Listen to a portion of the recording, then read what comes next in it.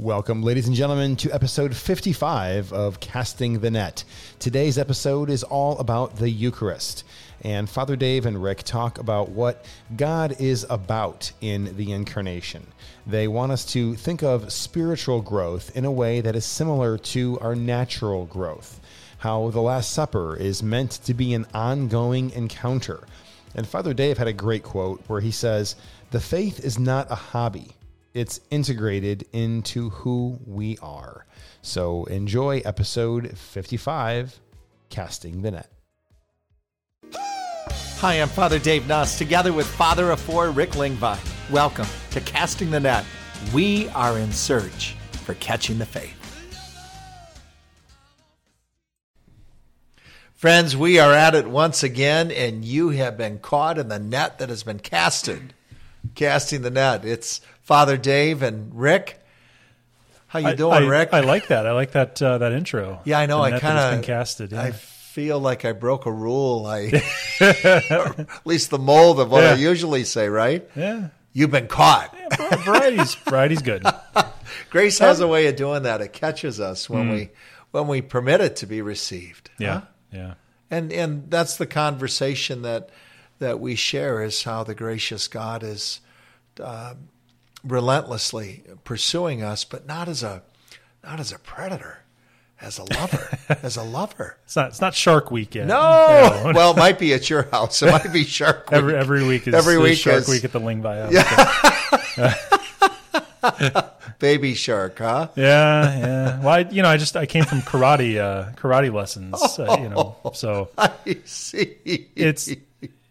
It's something to be like. This is Maggie, our second child, and she's our kid who's probably going to move to the Oregon coast and sell homemade soap at a farmer's market and drive around in an old Jeep with a pet chicken in the front seat or something. Like she's very sensitive, and she's very empathetic, and so to see her do something intense like karate is just it's just dripping with irony. It's hilarious, but she loves it. I mean, it's great. I love watching it. She may be the apex predator now that she knows karate in the Shark Week home that is the Lingby house. But I see. Yeah. This capacity and capability that was dormant. That's right. Right, it's been activated. Yeah, it's been let loose. Watch out. Let loose. Yeah. Look out, world. Here she comes, Yeah. the Karate Kid. Yeah. But I suppose the Lord has a way of looking at us in similar fashion, right? We're just kind of smiling at some of the things that we're willing to try. Mm-hmm. And he knows if we can just, with his help, persevere on what that is, great things are going to follow. Yeah. How's this for a segue? And one of the chief, perhaps the chief forms of help he offers us is our topic tonight, the Eucharist. Wow. It wasn't bad, was it? Wow, that was really good. I'm getting okay at this. You were thinking about this during karate practice, I think. That's right. You were working on that. But he does. The sacraments aren't these things that he gives us. It is the intense desire of the one who is love for us to be brought into the fire of his love. Yeah. It's I know this idea through Aquinas, although I'm sure he's not the only one who speaks of it. But he's fond of speaking of the sacraments in general and Eucharist in particular as an extension of the Incarnation. Yeah. Right. So generally speaking, what God is about in the Incarnation is meeting creatures of flesh and blood in flesh and blood, and the rules of time say that we can't encounter that as it was back then, but through the sacraments and in particular through the Eucharist, the salvific events of Christ's life can be made present here and now for our benefit. So it's an encounter of Christ is what we're doing when we receive the sacrament. Incarnation extended. Yeah. Right, extending his own incarnation. I've never heard it quite phrased like that. Yeah. So, in quoting Thomas Aquinas as you did, what a powerful truth. I mean, how different do they become? Do all of these encounters become if we approach them as the incarnate one himself extended, so that we can meet him. It's certainly been. You can think about it, and you can look at the Eucharist from a number of different angles. It's a many faceted teaching of the church, and a lot of the ways that you approach it will be equally valid. But for me, it's been extremely helpful to think of the Eucharist in these terms. And really, what it is, it's God's answer to a really fundamental human problem. You know, I mean, in Catholic theology, we sometimes talk about human beings having a natural desire to see God. Yeah. Which, you know, you kind of have to be careful about that expression, because it's not as though we are born with this innate thought that, I want to see Father, Son, and Holy Spirit. Right. It renders baptism inert. That's right. That's what I just laid out as a grace. That's supernatural. That's beyond our natural capacities. Yes. But what we do have is this really deep-seated longing to be happy and feel complete and feel fulfilled. And I think, you know, experientially, we all understand that that's not something we achieve in this life. You know, those things that we really want and we really think are going to make us happy, big and small, maybe make us happy for a time, but eventually the restlessness returns. Yes. You know, that job that we really wanted, it's okay for a while, but you know, reality hits. You know, the new car that we really wanted, the arrival of football season. You know, again, things big and small, they satisfy us for a time, but that restlessness recurs, and we what we come to see is that we want this. You know, we want happiness through perfect beauty, through perfect truth, through perfect goodness, rooted in the ultimate reality, which Christians know as the Trinity. Yes. You know? And so this presence we desire is at least provisionally provided for in the sacraments, through the Eucharist in particular. So. And the last couple of episodes, we've sort of grounded this conversation where we're going to take a zoom lens with the different sacraments that Christ has established. But if we don't have the principles that undergird the event that every sacrament is, the incarnation, the incarnate one extending himself, that every one of these events is, that he has established, and does so for us and for our salvation. Yeah. If we don't have that formed within us, we're at risk of reducing the profundity and the splendor of the encounter. Yeah, that's well put.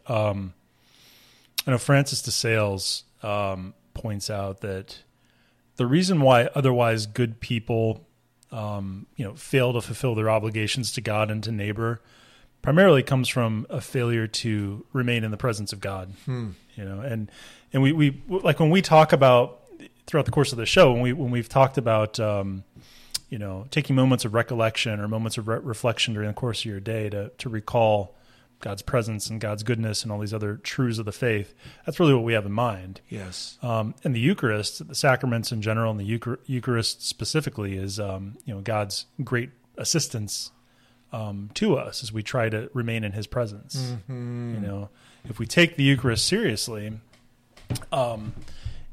it becomes a lot easier for us to discharge our duties and to consequently grow in intimacy with God. Not unlike you as parent reaching down to a young child. Perhaps by analogy, so does God. Yeah. The one God who exists as three divine persons, the one true God, reach down to us, right? So that we can draw near him. Yeah. In ways that we would understand. You know, that's as a parent, that's parenting 101. You have to reach them where they are.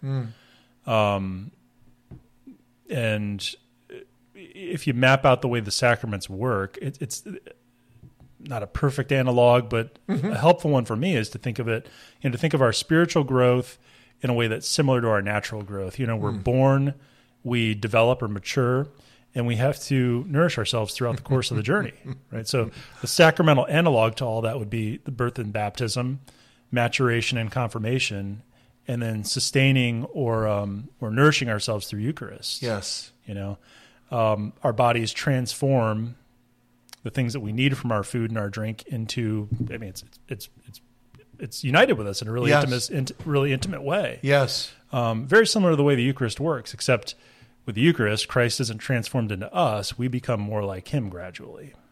We use the word Eucharist, but we also use a lot of other words. Yeah. Right? The church is, in fact, I recall the catechism, though I didn't prep by reviewing this before we started our conversation here. I recall that the catechism outlines a number of different titles that we use to express this same encounter or event. Mass, Lord's Supper, Divine Liturgy, that might be more in the Eastern Church than in our tradition. Eucharist, sometimes Holy Eucharist. So all of these venerable titles describe the same great event. Yeah, highlighting or underscoring a different facet to it. Another one, too, just came to my mind, and this is straight from the Scriptures, is breaking of the bread, which is a distinctively Lucan way of speaking about Eucharist, about Mass. And the evidence, as we continue to talk about the Eucharist, is throughout the Scriptures. In the Old Testament, it's foreshadowed, the manna in other places. In the New Testament, it's fulfilled in the very words and the promises of Jesus and in the commands that he gives to those who are members of his ecclesia, his church.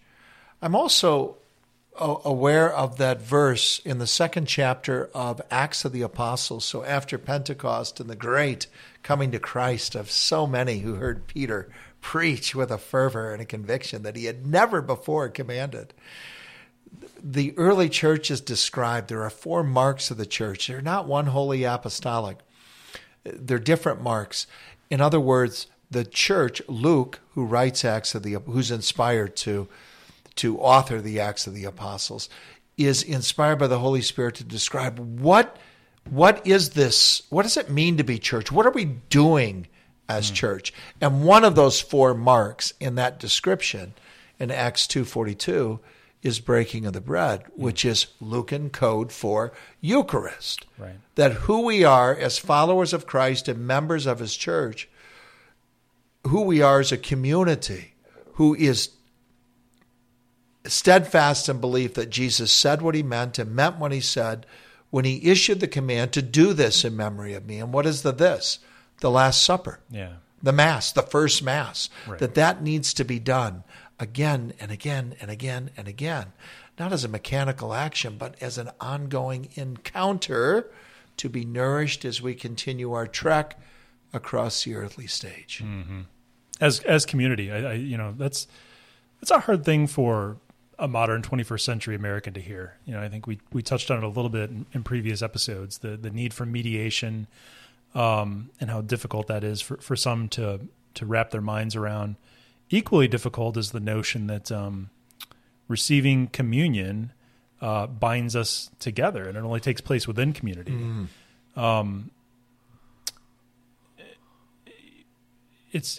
God wants to save us as individuals, but not in isolation. Yes. Like we're incorporated into his body as members. Well, we're not competing against one another. No. So if I beat you there, I don't win. Right? The working of grace is such that it moves me to grow in care and compassion for you as brother, and to want to do what I can to lay down my life. Right? In other words, to sacrifice and to set aside my agenda, my desires. When I discern, see, recognize a greater need within you as brother. Yeah. Right? Christina is sister. Whoever it may be. Right. That it's communal, helping each other. Yeah. I mean, that's the only way you can live out the Christian life. Yes. Is in communion with others. And we spoke about that earlier as a reflection of the Trinitarian revelation. That's right.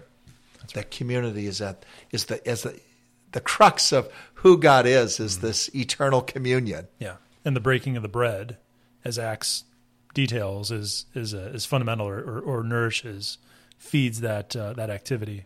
So much so that it's essential for the life of the Christian community. So this isn't a once or twice a year activity, and every now and then. No, this is constitutive of what it means to be a follower of Christ, a member of his church. Yeah. So the biblical evidence portrays. Yeah. We're not even into the traditional evidence, which is replete. There's a story. It may be apocryphal, but it's still good. Allegedly, My favorite. Those are the best ones. The apocryphal stories. Allegedly, Gandhi was once in conversation with some Christian missionaries, and they asked him, what is it about Christianity that is a stumbling block for you? Because so much of what you profess seems to be in line with, a very humane, Christian humanistic view of the person. And he remarked that, I just don't understand how he's addressing Catholics, Catholics specifically. I don't understand how you say what you do about the Eucharist and don't crawl on your knees to church, every moment of the day. Like if the Eucharist is what you say it is, why aren't you prostrating yourselves every moment of the day and crawling on broken glass if necessary to get there to receive it? It's an interesting point, for lots of reasons, but just thinking about what we've laid out here,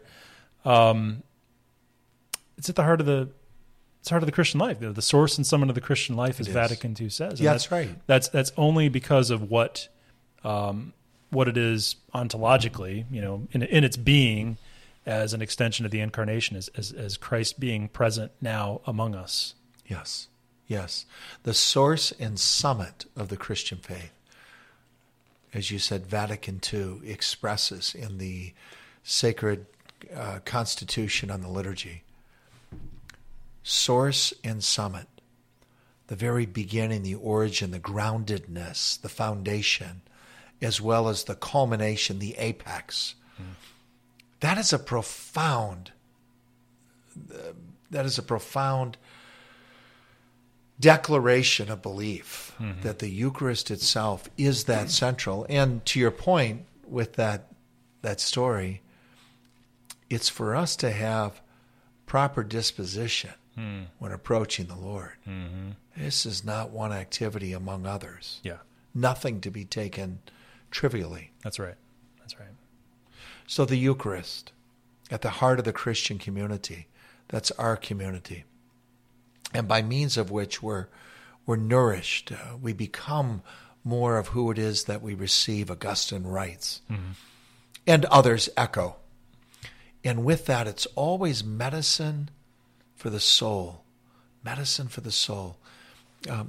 That God chooses to give to us his very presence so that we can be fortified in a way that elevates us in response to him.